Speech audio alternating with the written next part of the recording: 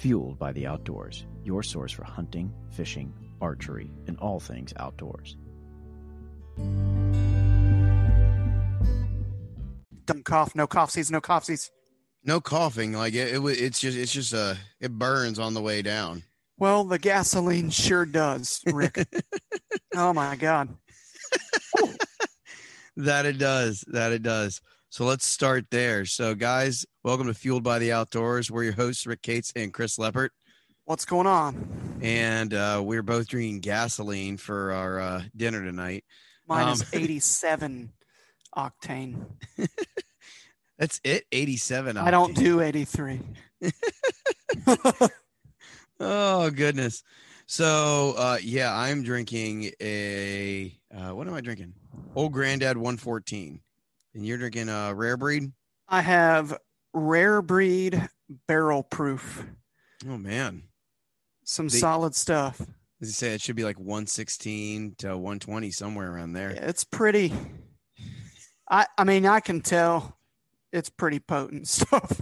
Yeah, it's when it still burns like a minute later, it's pretty potent stuff. You're like, I kind of want to light it on fire and see what happens. Will it burn? Is it flammable? Oh, hell yeah, it'll burn. So when I was in college, we'll start off with a story. Me and a buddy used to buy, they don't make this anymore, by the way, unfortunately. Bacardi used to make a rum called 151. Oh, yeah. And they stopped making it. But we would get like a bottle, and for one night out of the year, we would like get a bottle and a disposable camera and like drink out of it, and then like get the pictures developed later. But that part's beside the point, because we decided one night, like we had a bunch of it left over because it's, 151 proof alcohol. We took it to a friend's house, and he's like, "Hey, you guys know you can light this stuff on fire?" We're like, "Yeah." And he's like, I want to take a shot, and like with it lit on fire. And so he pours in a shot glass, and we light it on fire. And like he has it in his hand, and like he barely like twitches, and like the rum like runs down his hand and like catches his arm on fire. Oh. Ouch. So like he singed all the hair off of his arm. Was your friend's name Luke? It wasn't Luke, actually. It was Tom. Gotcha, man. So it's alcohol will get you one way or another, apparently. It will get you. That is so. Sure. We've kind of. I feel it's an important topic. I mean, hell, I bring it up every week. But we want to discuss hunting buddies. And fishing buddies. I mean, same thing. Fishing buddies. Yeah. Outdoor buddies. How about that? Yeah. Because this is something that I kind of preach on every week, that if you listened all the way to the end of the podcast, I always tell people to take someone hunting and fishing, or get them in the outdoors if they have the opportunity to at some point this year. And at some point you're going to, like, it's going to happen one way or another. Very few people, I think, kind of just hunt by themselves. You might hunt a season by yourself, or you might have a couple hunts by yourself, but getting a buddy out in the outdoors, or having somebody already that you go out with, is an important thing to have, I feel like. And I know, Chris, you and I have hunted before. Josh, have I hunted with Josh? Yeah, I hunted with Josh once. You? Yeah. Well, turkey hunting. Turkey hunting. The great turkey Jake watching. debacle. Yeah, turkey watching. Better than turkey spooking. It is better than turkey spooking. And I think that's really everyone that I've hunted with from the team. But man, Luke, I've hunted with Luke. And but like just you and Luke? Oh, no. Okay. Like the three of us have went out. But all right. So there's a different dynamic there with each one of those things. And certainly I've fished a bunch with a bunch of different people. But part of what we preach is, being kind of the commensurate outdoorsman, like making sure that you're taking care of the environment, making sure that you're teaching people about stuff. So we figured we'd cover some stuff regarding this tonight. So sure. Yeah. So yeah. I guess I'll kind of start off here with a point that I have to make. So first off, you have lots of times, especially once you get to our age, you have buddies that you made 2 months ago that, you know, you got stuck in a room with or whatever when your wives are out or, you know, whatever it is. And then you've got buddies that you've had for 10 or 20 years. Mm-hmm. And so, you know, you generally those buddies that you hunt or fish with, that you're still hunting and fishing with 10 or 20 years later, or even just a year later, you kind of have, I don't know that I would call it a rapport, but like a dynamic, Mm-hmm. I guess. Absolutely. You understand the expectations and all of that, and of course, not everybody's perfect. I mean, I'm probably the most critical, paranoid person I know, if I'm being real. And Rick's like, "Oh my God, he finally said it." But I mean, so I'll point out something that's huge to me right out of the gate, and people probably think I'm going to say like spots, like keeping spots secret or whatever, and that is important. But to me, if I'm hunting or fishing with somebody, I want them to be able to take a good picture of me, and I want, when I get something Yes. on the ground, in my hands, whatever, I want them to treat that moment as if it is a moment with their child or something Mhm. like that. It's their son's first fish, because you only get that moment. You can't remake that moment. It'll No, you never can't. happen again. So you can do better or, you know, whatever, but those pictures are the most important thing to me over a mount or anything else. So when it comes time to post that on the internet or have it blown up into something or whatever, Hanging in your house forever. yes, I mean, that's a memory. Mm-hmm. And when I'm 90 and I'm looking back at all the fun I had, I want to be able to look at those pictures. And those are my mounts. A lot of people love big deer mounts and big fish mounts, and I think they're cool. Don't get me wrong, but the picture trumps everything. So that's kind of something. It absolutely does. Yeah, that's something that's important to me. Aside from, obviously, you know, if we go somewhere, whether it be public or private, we keep that place secret and Mm-hmm. so on and so forth. You know, if we get big deer on camera or, you know, whatever. Oh, hold on. You find a tick on you? I got a tick. God bless, dude. These things. So I went. Dang, man. Is it one of the tiny ones? Yeah, it's like really dug into. I'm gonna have to wait. Oh, that ain't So, good. Anywho, that's gross. Yeah, did some summer scouting, and it was The ticks it was be rough. out. The ticks be out. Ticks be out really, really well. So, yeah, whether you're old or new, I think, you know, whether you've got a buddy that's been with you 10 years or you know, 10 months or whatever, I think it's pretty important to set boundaries with those people. Mm-hmm. And I think it's healthy, and I'm sure you're over there like, oh, talk dirty. But it's healthy, and I've noticed that the people who don't set boundaries and the people who are, well, basically like I used to be, very passive and just try to be like overly nice, I'll call Mhm. it. Well, that turns into something that's unhealthy, because then Mhm. that guy takes another buddy there, or something happens, and then all of a sudden there is animosity, jealousy, you know, whatever. Yep. And it becomes a very unhealthy situation, when in all reality, all you had to do was say, hey, I'm taking you to this spot. I know it's on public land, but I'd appreciate it if you didn't hunt right here. I've shown you, deer, turkeys, whatever. Mm-hmm. I'd like this to be my spot that you come to with me.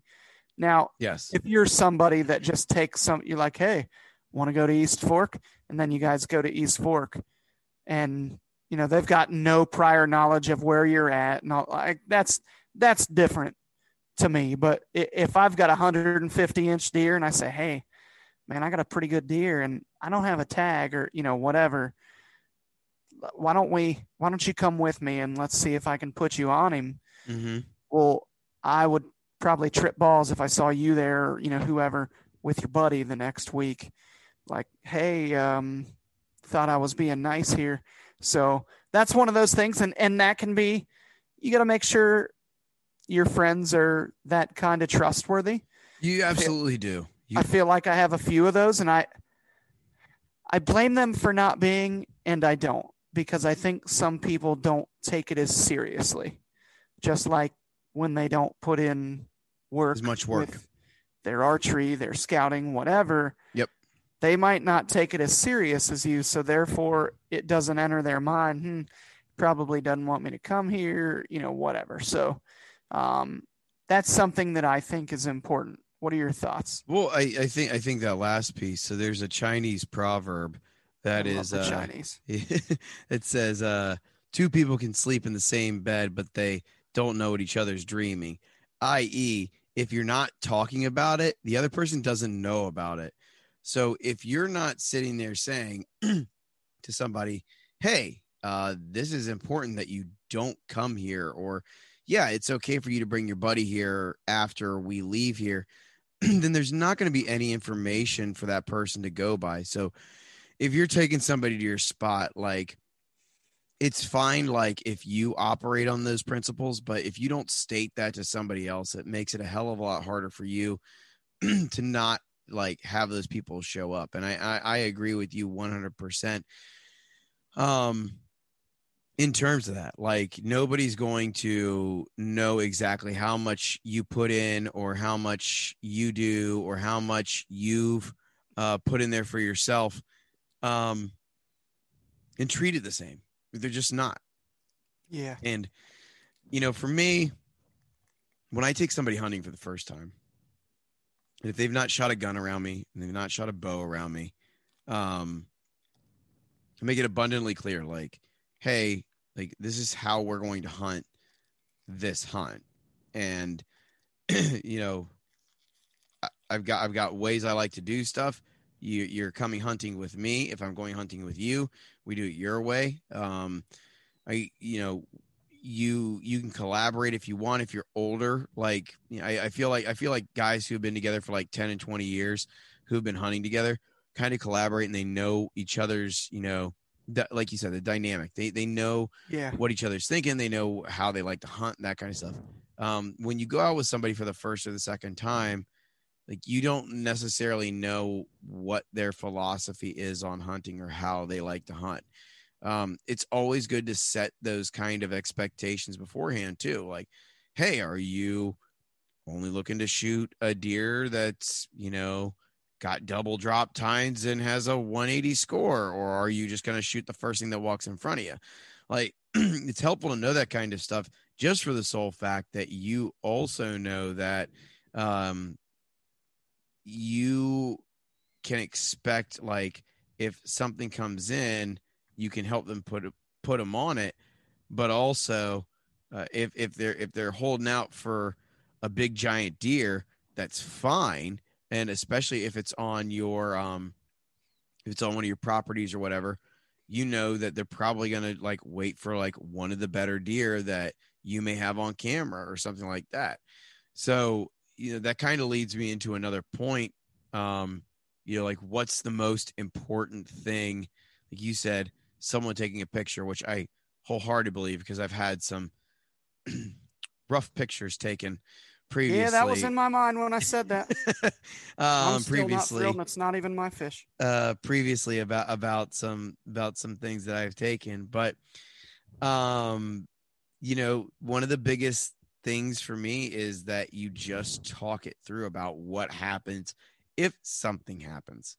How do you want to handle it? So I've talked about this before. Last fall, I went fishing with my dad, and obviously I'm like, I turn. How old do I turn this year? 36. I turned 36 this year, and I've been fishing with my dad every year of my life. And I caught that huge rainbow. And before we got it to the boat, he goes, "You need to make a decision now of if you're going to kill this fish or if you're going to take a picture and we're going to revive it." And this is like, it's halfway to the boat. Like, we're not even sure we're going to land this fish.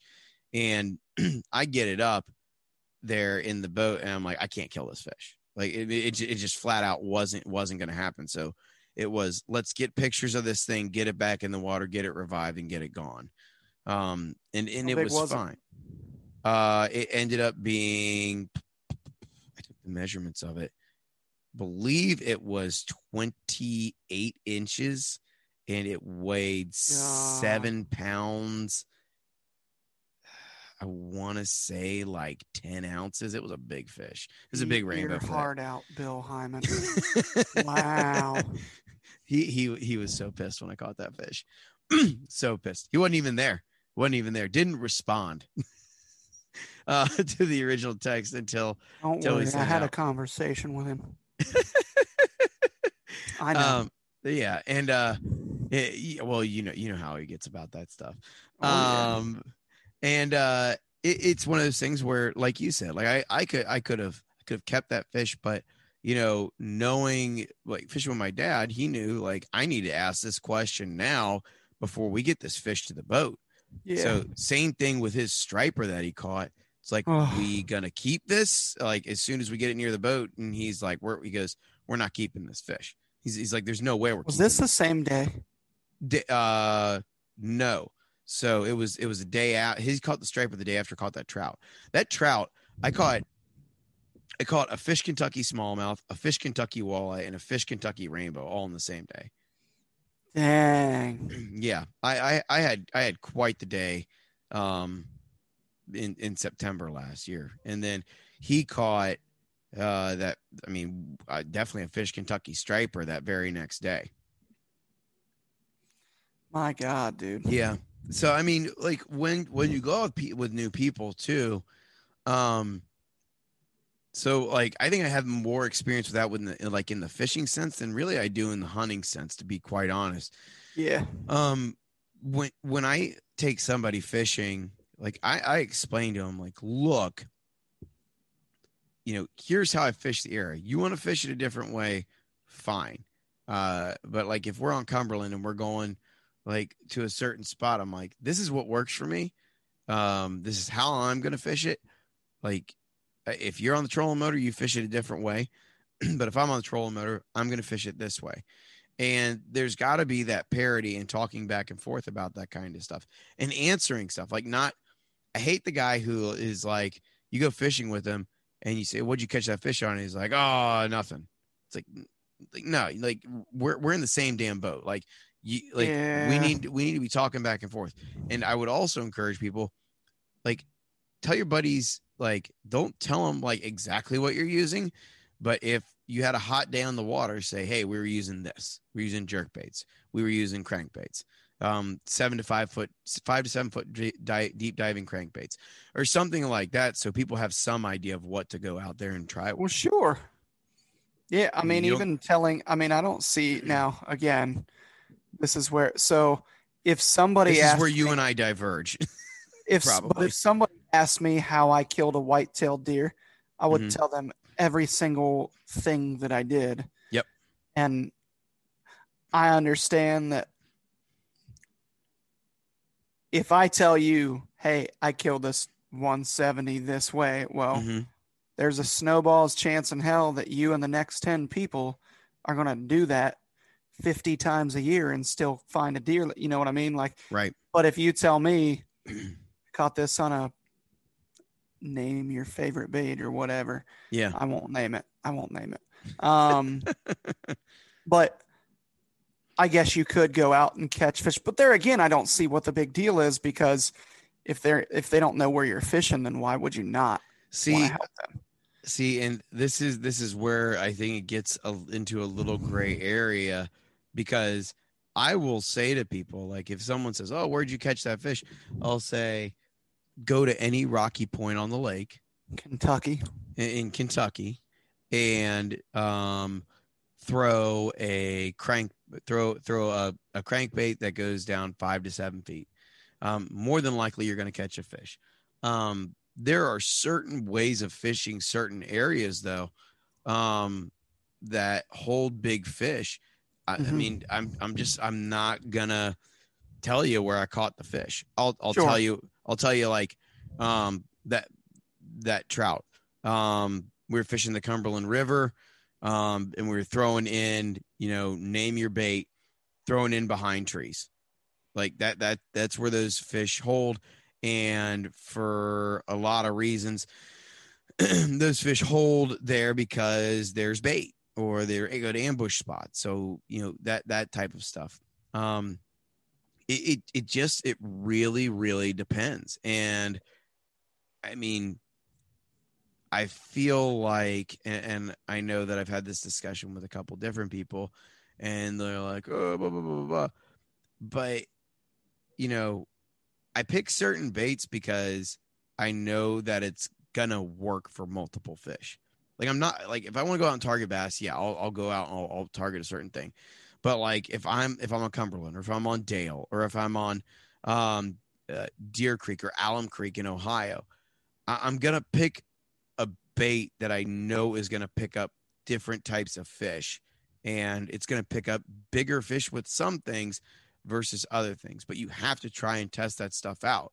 Like, you could go out there tomorrow and the water could be, garbage conditions, and it's not going to work the same too. The same as a deer. Like, I can tell you my exact bow setup. I can tell you my exact broadhead. I can tell you my arrow setup. But if the wind is garbage, it's not going to matter. Like, I get a kick out of these guys who kill like the world records. The guy who killed Mufasa like 3 years ago, that huge, like, Mufasa. That's what its name was.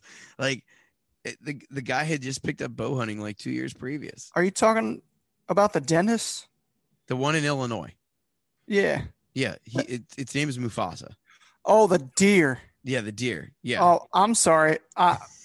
For whatever reason, I thought you were talking about a lion. No. That was Cecil. No, I'm talking about like Mufasa, the deer that they had on camera. That's the new whitetail record. Like, the guy like had a bow set up, and like he had. Dude, I gotta interrupt you. There is literally a coyote like right outside my window. I thought your dogs were barking. No, they're not. Is there seriously a coyote outside your window? Oh, it's doing the greeting howl. Oh, geez. You probably have a pack behind you. I thought Cora was behind me. I can hear it now, too. Hey, find my blue. Keep talking for a second. I want to see this thing. Okay. I'm going to get my blue light. Yeah. So, like, one of the things that I tended to look at, like, with that is the guy says, like, I wasn't planning on shooting this deer. Obviously, it just kind of came into being. And the fact of the matter is that he picked equipment that worked for him. But then when you kill a world record deer or a monster deer, a lot of people are like, what'd you use? How'd you do it? Where were you at? And, certainly the first question you always throw out with that is, I'm not telling you where I shot this deer at. I might tell you the state. I may give you the county, but certainly I'm not going to give you the farm area where I saw or I got this deer at. That would be, just kind of like, I don't know, a suicidal thought in terms of, completing, killing your big deer. But it's interesting to me, like, when guys sit there and they hawk all this different stuff of like, this is how you need to do it to kill a deer. It's like, you can have the equipment, but there's so many other factors that go into that. It's not even funny, especially with bow hunting. With fishing, I just feel like it's a little bit different. So, but that's kind of my take on it, at least. Gotcha. I do apologize for the little ADD break there, ladies and gentlemen. No, you had a But coyote like 30 yards behind you. oh, dude, it was like as I got outside with the light, I heard something running like Yeah. right on the edge of the woods and saw the limbs and leaves shaking. And I thought, dang it, Oh, I man. wanted to see you. Of course, Erica came down here and she's like, yeah, you're hearing that too, right? So like we talk about like taking old buddies, like new buddies. So what are the things that you concentrate on, like when you take a new hunter or a new fisherman out? So when I'm taking somebody that's new, To be clear, I mean like an older person too, like not a child. not a kid. So really, it's probably the same. I start with the basics, and we go over safety. So with fishing, obviously, Watch your back cast. oh my God, pay attention to your hook. For the love of God, watch your hook, because you can ruin somebody's day, life with just a cast. Like, you don't want to rip an Spinnerbait up eyeball the out or nose. something. Yeah, like oh God, dude. Will I've seen orange spinnerbait up Oh my my nose, God. Rocky Fork Lake, probably circa 1994. Oh, that is rough. So you don't want that happening. If I have a kid, we're going to talk about slipping and falling and hitting your head on stuff. And I bring it up. It all depends, because I have a lot of people that want me to take them to do this, that, or whatever. And so a lot of times I encounter what we would call city folks. And Yeah. so these are people, that just don't have any experience at all. So it's not like they have that common knowledge.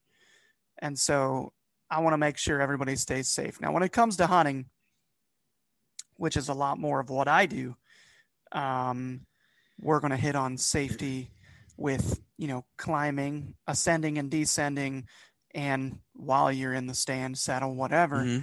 We're going to talk about, if we're out there with guns, when the appropriate time is to wear hunter orange, and what colors not to wear during turkey season, and things that you wouldn't do that if you don't know, you don't know, but we know are stupid and are a death wish. So the other thing I try to do is some very basic scouting and things to look for when you're trying to figure out where to set up, and just to get, you take somebody out the first time or two, that's probably one of the more exciting things you can do, because anything that comes in, Oh yeah, fair game, and you want to advise them. You don't want to give them the golden ticket to Right. like the end of the rainbow and they're the winner of Charlie or Willy Wonka's chocolate factory, right? You want to start them off pretty basic and let them taste that success. Yeah, absolutely. And that success might not be a harvest. It might just be a few encounters and getting to draw, miss, whatever. And then take that and learn and build. So that's pretty much what I hit on that. And I think a lot of people really don't take practicing with their weapon seriously enough.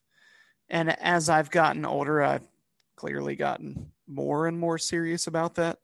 So I hit on that a lot with people.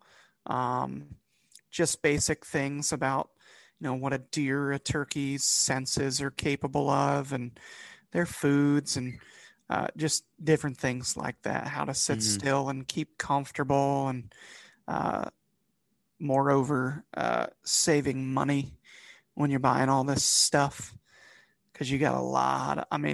You can pretty much do it as cheap or as expensive as you want, but right. Let's be honest.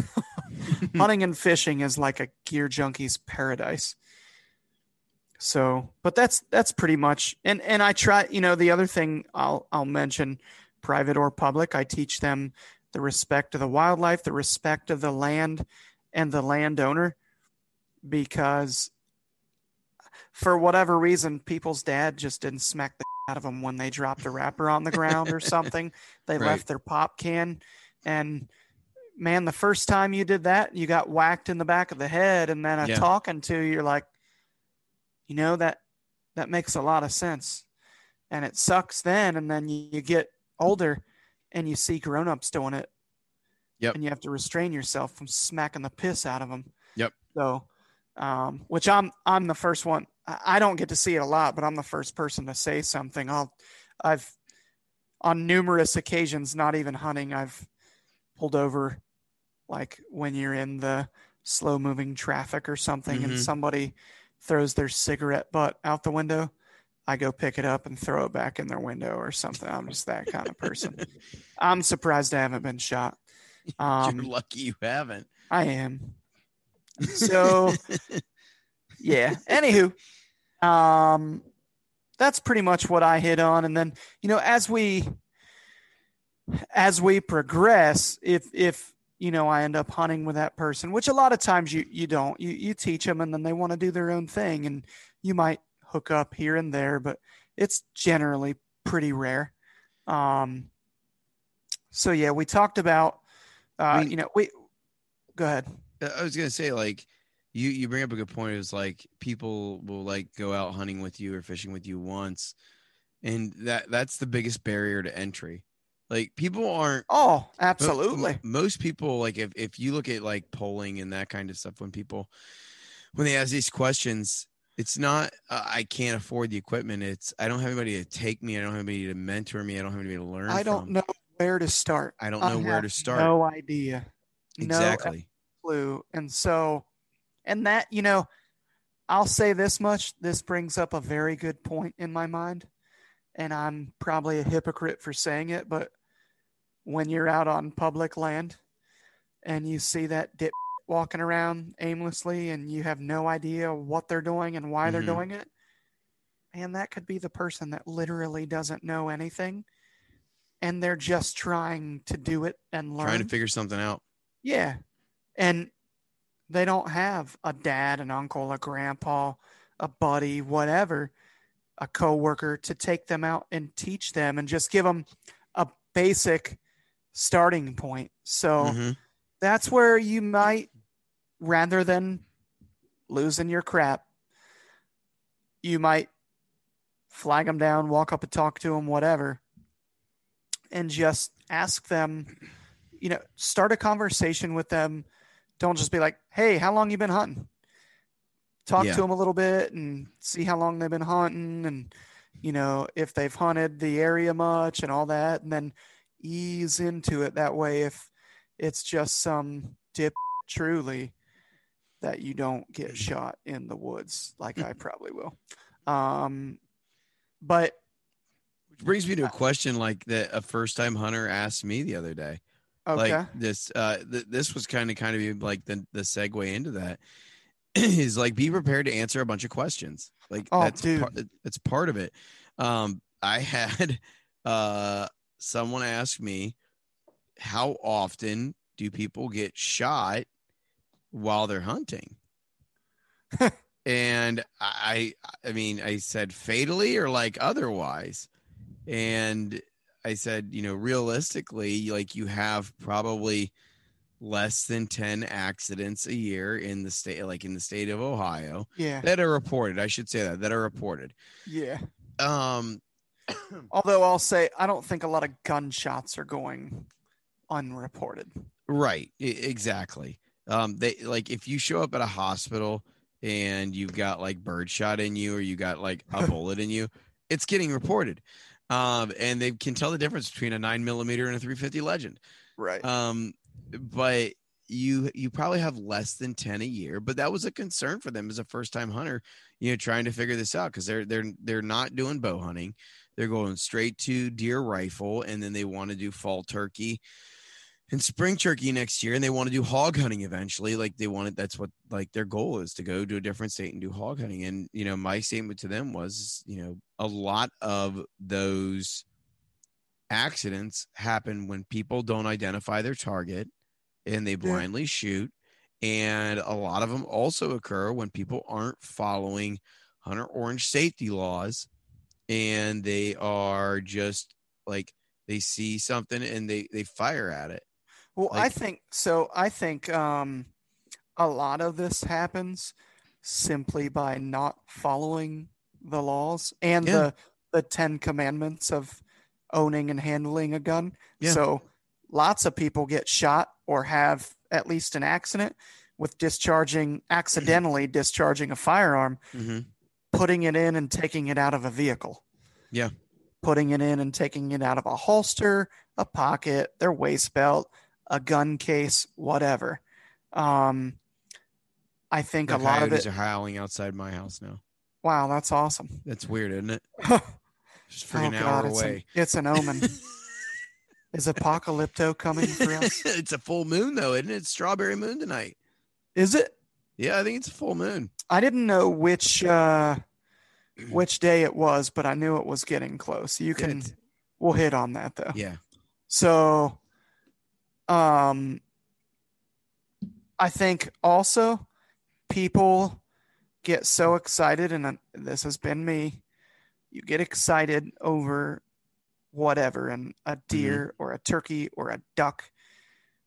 To some people, maybe a squirrel. It's like the world championship if you kill that thing. And so your adrenaline's pumping and you take a quick shot and you didn't Click really, the safety back over. well, not that.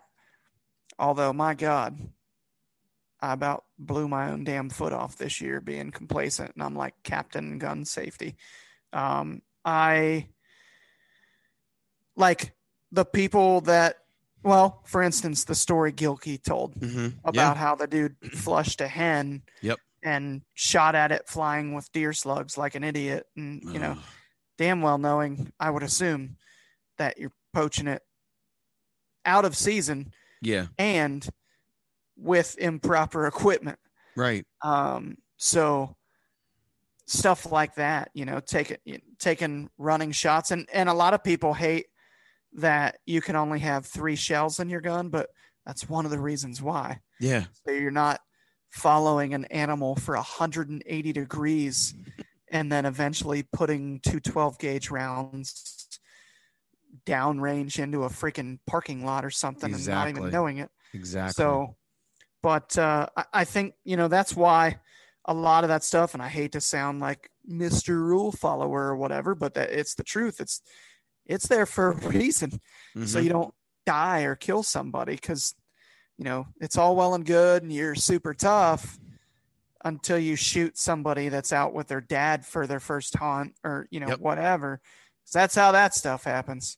The drunk driver doesn't hit the other drunk driver. Correct. He hits the pregnant mom with 3 kids in her car. You know what I mean? Yes. So if stuff's going to go wrong, it's going to go really wrong. So, yeah, certain things like that, I definitely try to hit on a lot and let them know that it's serious. You will not take a bullet back. Nope. You're probably not going to jump in the water when you're fishing in January and save your buddy. You'll die too. Yep. So, as far as, just to kind of hit on this though, we touched on it a little bit. When you have a buddy or you're taking somebody new, my advice would be if you're teaching somebody new, take them to somewhere that you're not invested in. I would Do agree not with that. take 100%. the new guy out for the first time or few times until you have felt that person out and know that they're trustworthy and responsible, because the last thing you want them to do is outlease you, lease something out from underneath you, steal a spot, screw up.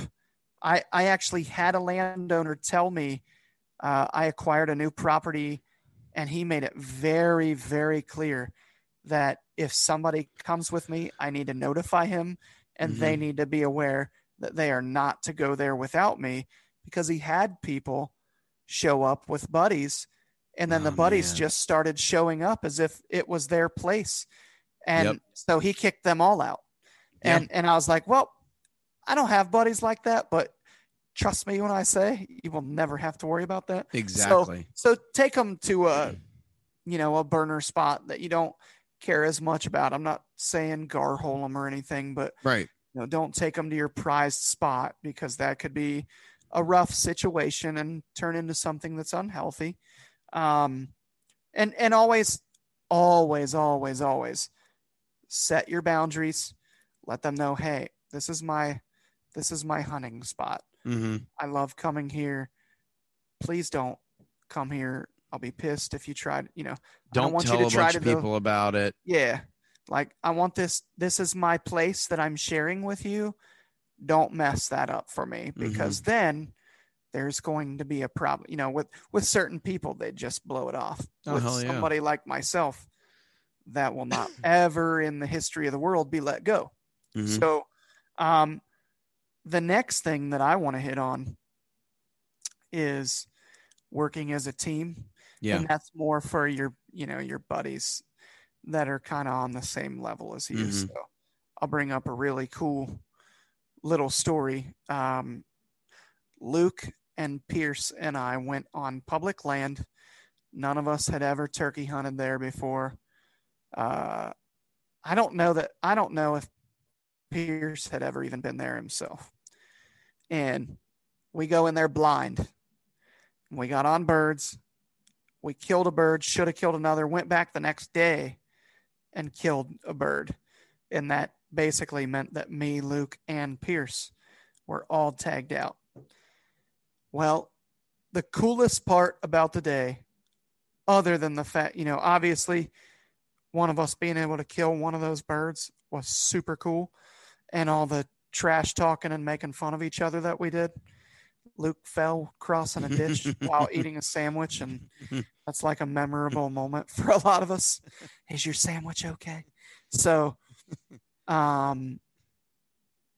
when a crow called and we're in mid-stride, we look like flamingos standing on one leg, as you have experienced and witnessed. When a hoot owl lets out a hoot, when a woodpecker goes, when a train comes through, any loud noise that's going to make a turkey gobble, everybody stops and nobody moves. We all just kind of knew where and how to set up. We worked together as a team and had an amazing dynamic without ever hunting together before in our lives, which was very, very cool. And I feel like that's very rare. We're also blessed with the fact that me and Luke have the hearing of a hoot owl. Pierce ain't far off, but Luke and I can hear things that like newborn kids can't hear. It's pretty cool. So it's really neat to work as a team.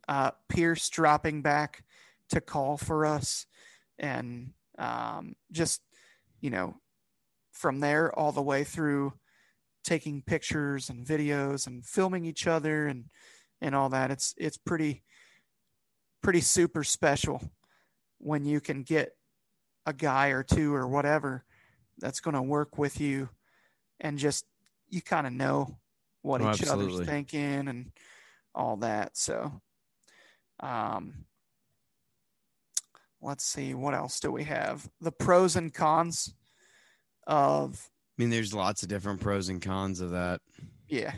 So I'll say right out the gate, the pros are obviously very, very simple. If I take Rick Cates to my spot and he kills a deer, turkey, catches a big fish, whatever, especially if it's like a very memorable moment, well, I just created a memory for somebody and for myself, right, that we'll remember until we get the Notebook Alzheimer's and forget as we die with our wives. I'm a dark guy tonight. This wild turkey, though.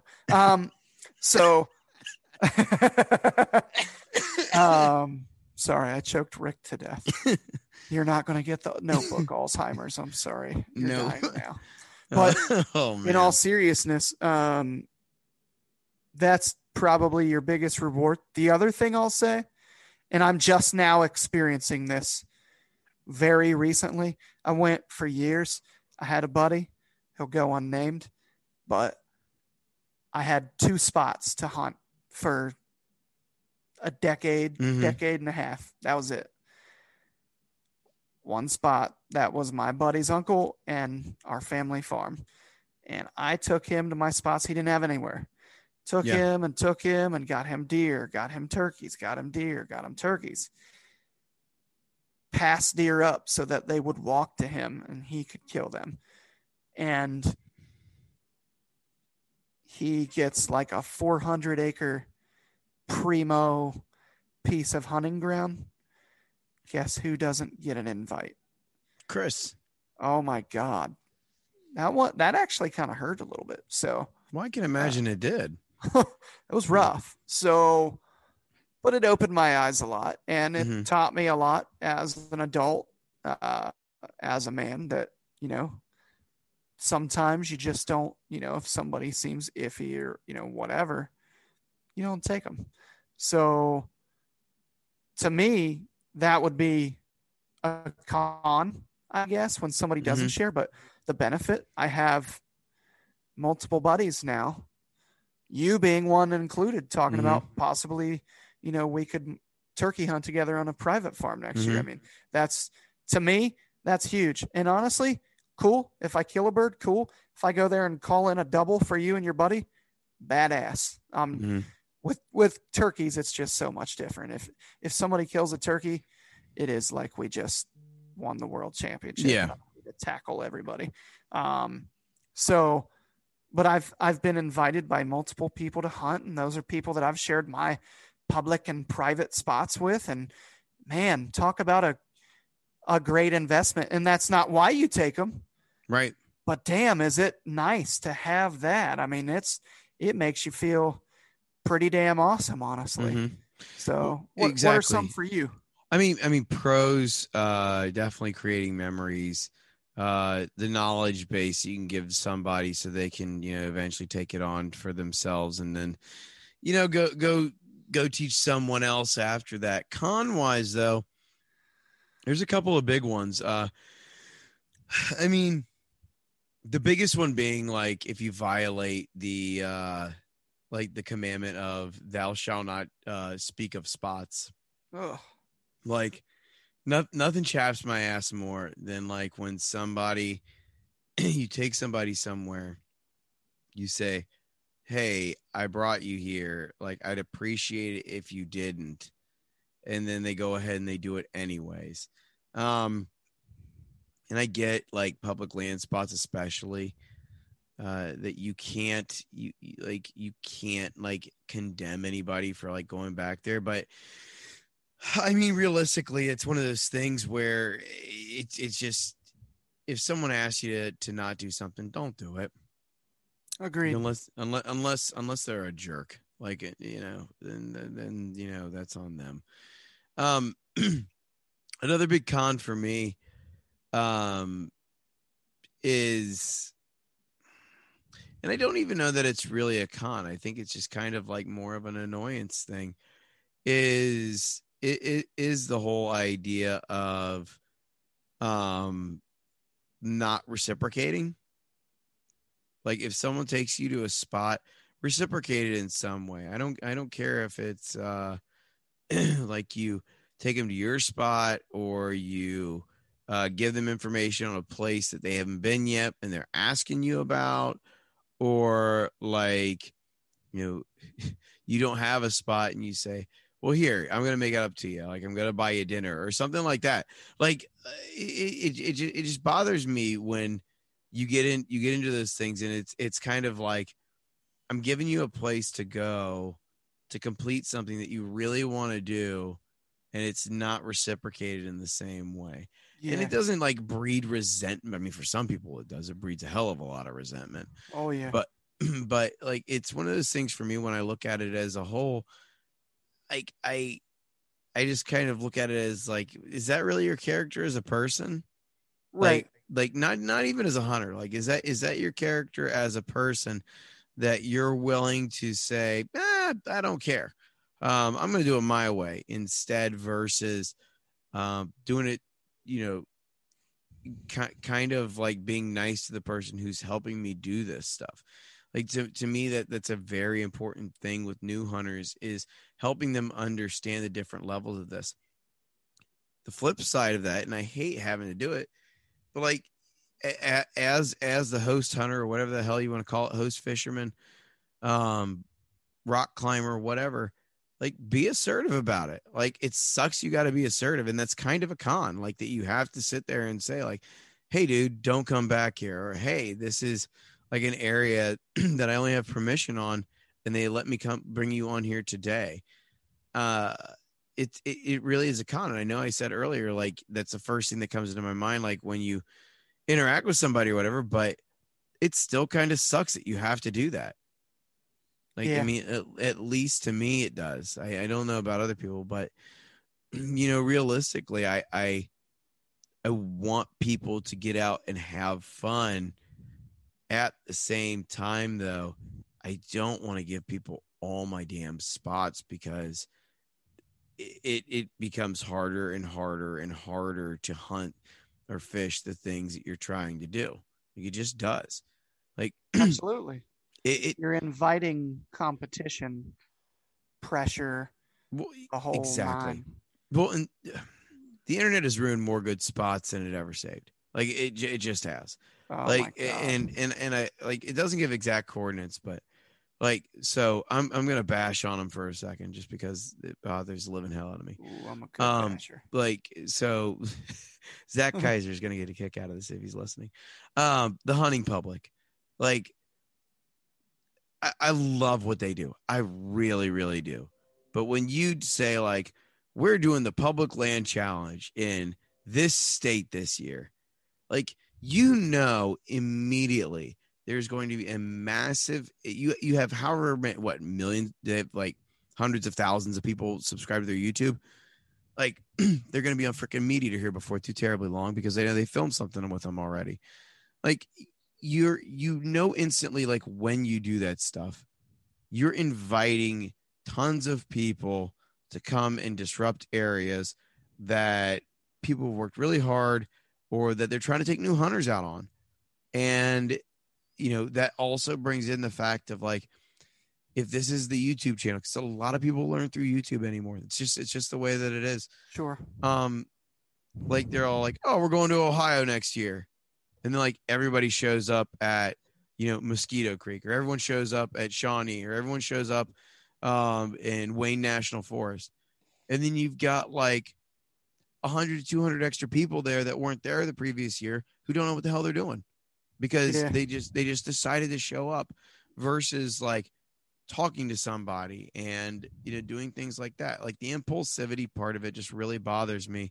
And like he said to Mr. Impulsive. I mean, to a certain extent, it does. Like, it's just one of those things that I feel like if you do your due diligence, some of this stuff doesn't happen. Like, it just doesn't. And we talked about this on the last podcast. The guy that gets on the hunting board and says, hey, I don't have a whole lot of time and I've been hunting for 30 years, but I need a place to go hunt turkeys that's on public land. Can you just tell me where all the turkeys are at? It's like, yeah, like, sorry, dude, you're SOL. Like, go freaking look. Like, do what I do. Like when you ask me something I don't have about a lot of time either. Well, when you ask me like what's going on in Kentucky, like I'll go look up like the kill reports. I'll look up like how many deer, where they were at, like what county, all this different stuff. And like you and I are good enough buddies that we can do that. But there's plenty of people out there. Like, if you don't know, just ask. Like, just ask the right questions. Don't ask, where can I go kill a turkey? How can I get to the end point with exactly. all of your work, time, and money? How can I start at the finish line? That's not what this is about. That's the best way to put it. Having a hunting, and this is kind of like where I'll round out my pieces. Like, if you start, and this is why I harp on this so much, if you start and you kind of intuit this stuff into new hunters and new fishermen and new outdoors people, like you don't have that type of stuff keep trickling down. Like you have them come and ask you questions, and then you can not have them start at the finishing line. Like they'll be more about like the race itself. Like, you might lose the race, but you at least like got the memory of doing it, and you might understand it a little bit better to do it next year, which is all what I'm about. I mean, if that makes a lick of sense. It does. It does.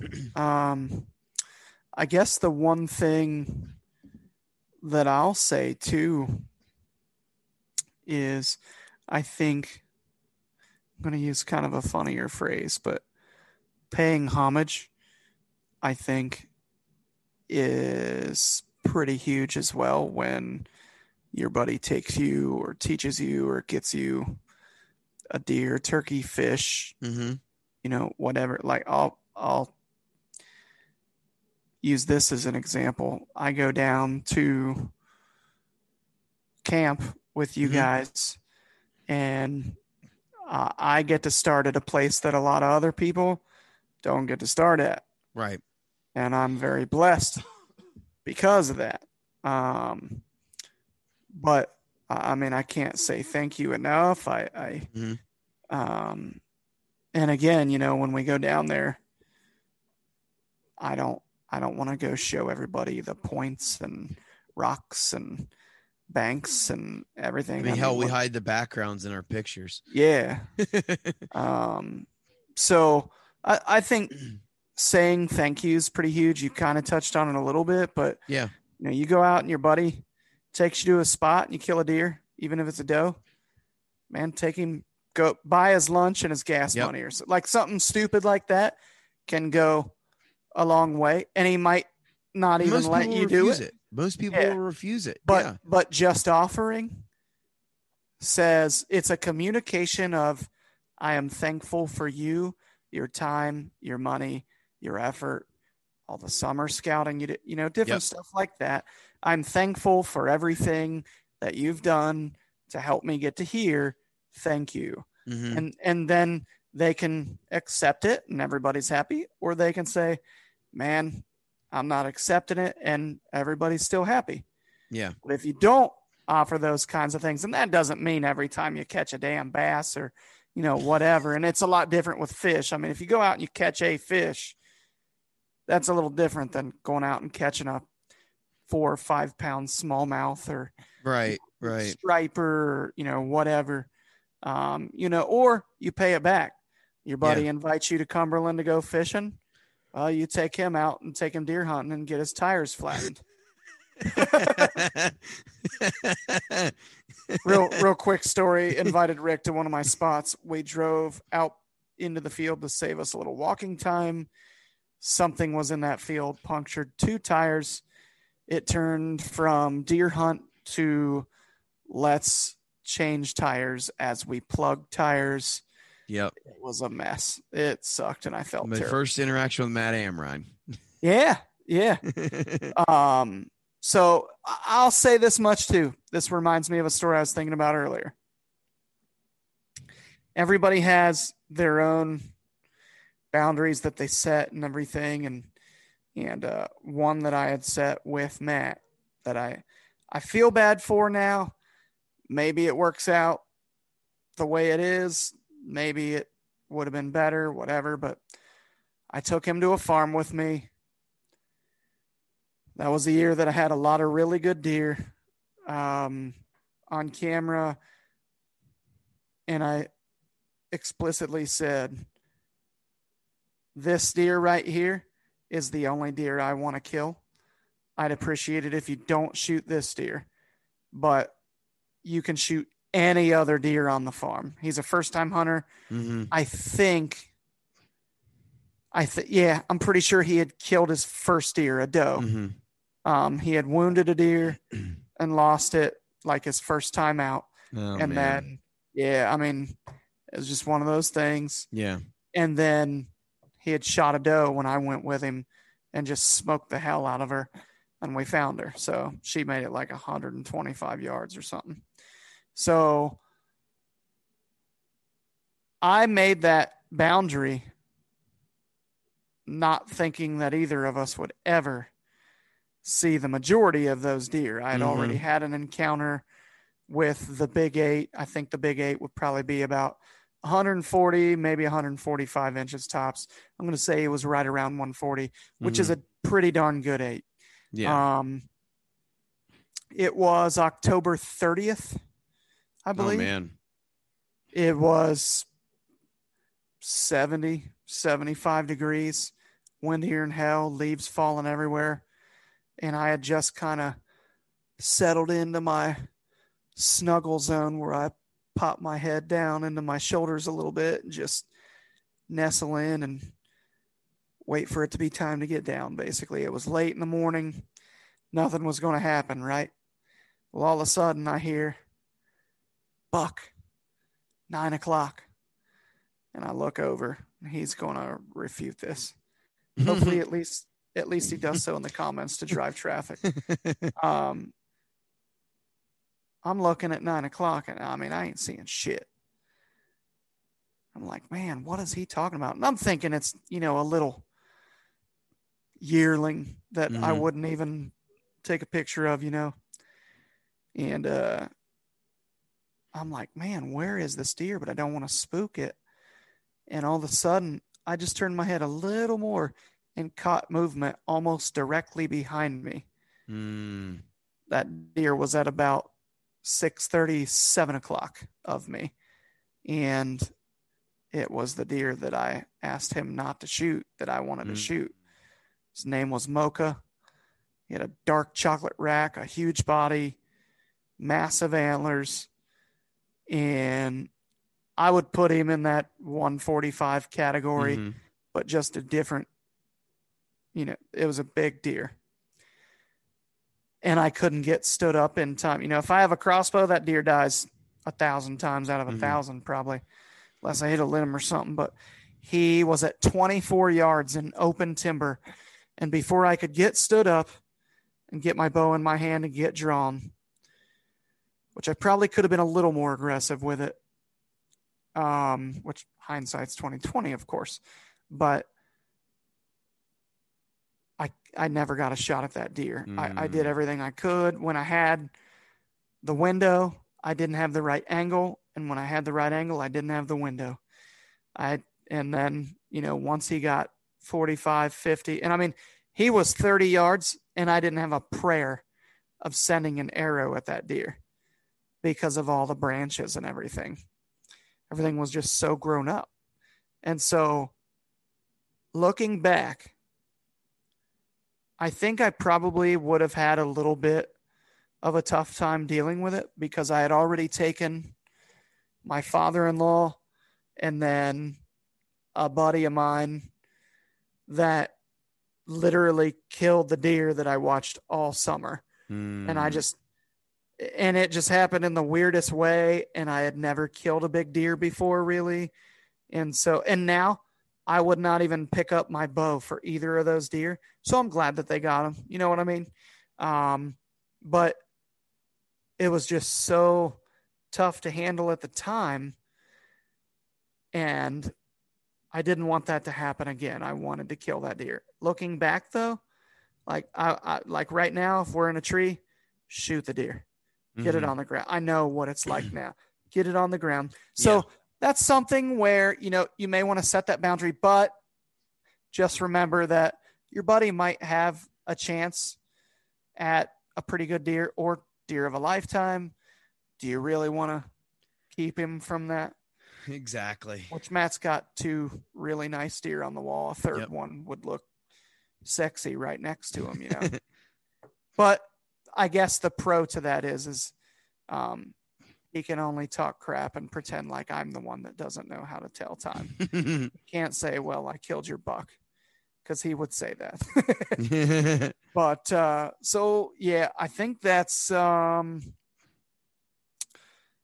about everything as far as that goes. Did you have anything else in the category of taking people out and all that? No. I think we're kind of nearing the end. We've been at it for about an hour and a half already. So good deal. So real quick then, wanted to talk about a few things with our summer scouting. I know we've kind of hit that pretty good here over the past couple weeks. I discovered a new toy. It's called a Digiscope. It's basically like the phone scope. That's a Mhm. digiscope as well, but it's made out of machined aluminum, Oh. and it has double grippers for your phone and 3-axis adjustment and everything. And it is extremely useful when you're filming hunts at long Mhm. range, when you're trying to inventory bucks or deer in general while you're summer scouting in those bean fields or wheat Mhm. fields or whatever. And then the other thing, not wheat fields, sorry, alfalfa fields. And then the other thing that it's good for is turkey season when you're out there checking out those gobblers. And the cool part is it makes it to where you can hook your phone using this device. You can hook your phone up to a monocular, your binoculars, spotting scope. You can hook it up to a telescope, a microscope, Wow. whatever you want. And not only can you film what you're doing and capturing that, but you're not sticking your eyes up against glass all day, which Nice. is nice. So Yeah. you're not having your eyes wig out on you. So just wanted to share that. Some of you might have seen me share some footage on the page. Some of it was shaky because I free-handed the binos. I did not have that rested on anything. So when you're zoomed in at 24x at 80 yards, that'll happen. Oh yeah.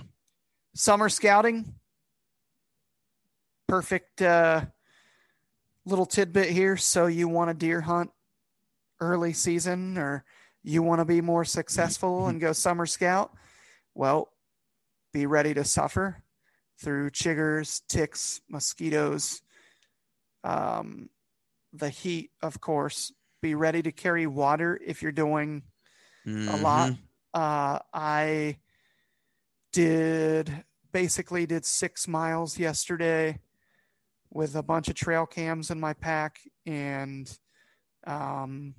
water and a laptop and all kinds of crap, card readers and everything. So be ready to get your exercise. Probably a Mhm. good idea to stretch. I need to do that when going up and down and across hills. I can feel my ankles stretching a little more than they should, and when it starts to hurt. Be ready to deal with, you might not think this, but when walking through meadows, fields, whatever, beans, corn, you might want to bring a light long sleeve shirt. Even the tops of grass, Mhm. the stalks with the seeds, those things itch like hell and scratch you and cut Mhm. you, and you don't even know it. And then you're itchy and it burns when the sweat gets in it. You're going to deal with a lot of terrain, humidity, you name it. So be ready to suffer, guys, and be ready to adapt and adjust cams and find new food sources and all that. So Good deal. got any closers? Yeah, so we've covered Closers. we've covered the main one that I always go over. Just as kind of a reminder, Ohio Department of Wildlife, or ODNR, Kentucky Department of Wildlife or Fish and Wildlife, West Virginia, I believe Indiana, Virginia, I think Washington D.C., Pennsylvania. There's an APB out right now. If you find a dead bird that has discharge coming from its eyes or from its mouth, they're asking you not to touch it. They're asking you to take a picture and send it in. There's something going on. It's a lot of blue jays and starlings. They believe they're not sure what's going on, but it's some mystery illness that they're trying to figure out if there's something in the bird population. One theory is that it has to do with cicadas. I have no way of knowing this, but one of the things that was suggested was that, with how people spray their yards with pesticides and everything right now, it might have leached into these bugs and they eat the bugs and, so on and so forth. But there's reporting information on every one of those websites. Just be mindful of that. And if you have the opportunity to do that, don't touch the bird. They don't know if it's like there's actually like a disease ridden thing sitting there in front of you. So you wouldn't poke a dead body necessarily. So don't poke a dead bird. Probably This isn't Stand By Me. Awesome. I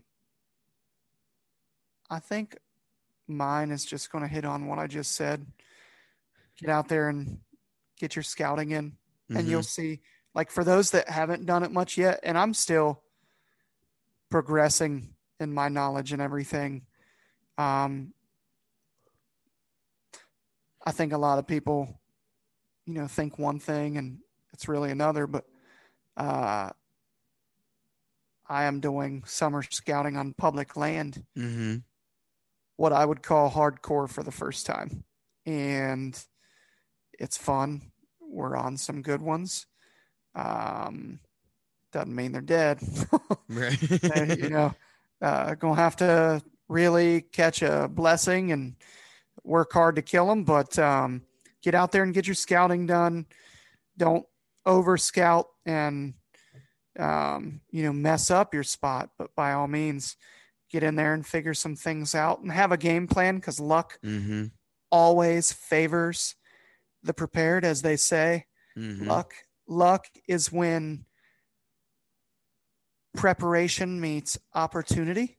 Correct. And that is basically probably somewhere in the Bible, if I had to guess. So get out there and get it done. And good luck to everybody this summer, and stay safe. And we'll be looking forward to talking to you next week. Absolutely. So I'll wrap it up. This has been Fueled by the Outdoors. We've been your hosts, Rick Cates and Chris Leppert. And we would like to thank you all for sitting and spending time with us. So you all have a good week. Bye. See you.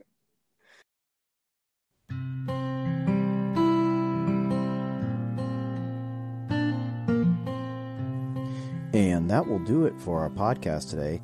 Please remember to subscribe, like, review on all major podcasting platforms. We are available on Apple, Google, TuneIn, CastBox, Spotify, and all other major podcasting platforms. As always, we are available for contact at theeliteoutdoors1@gmail.com.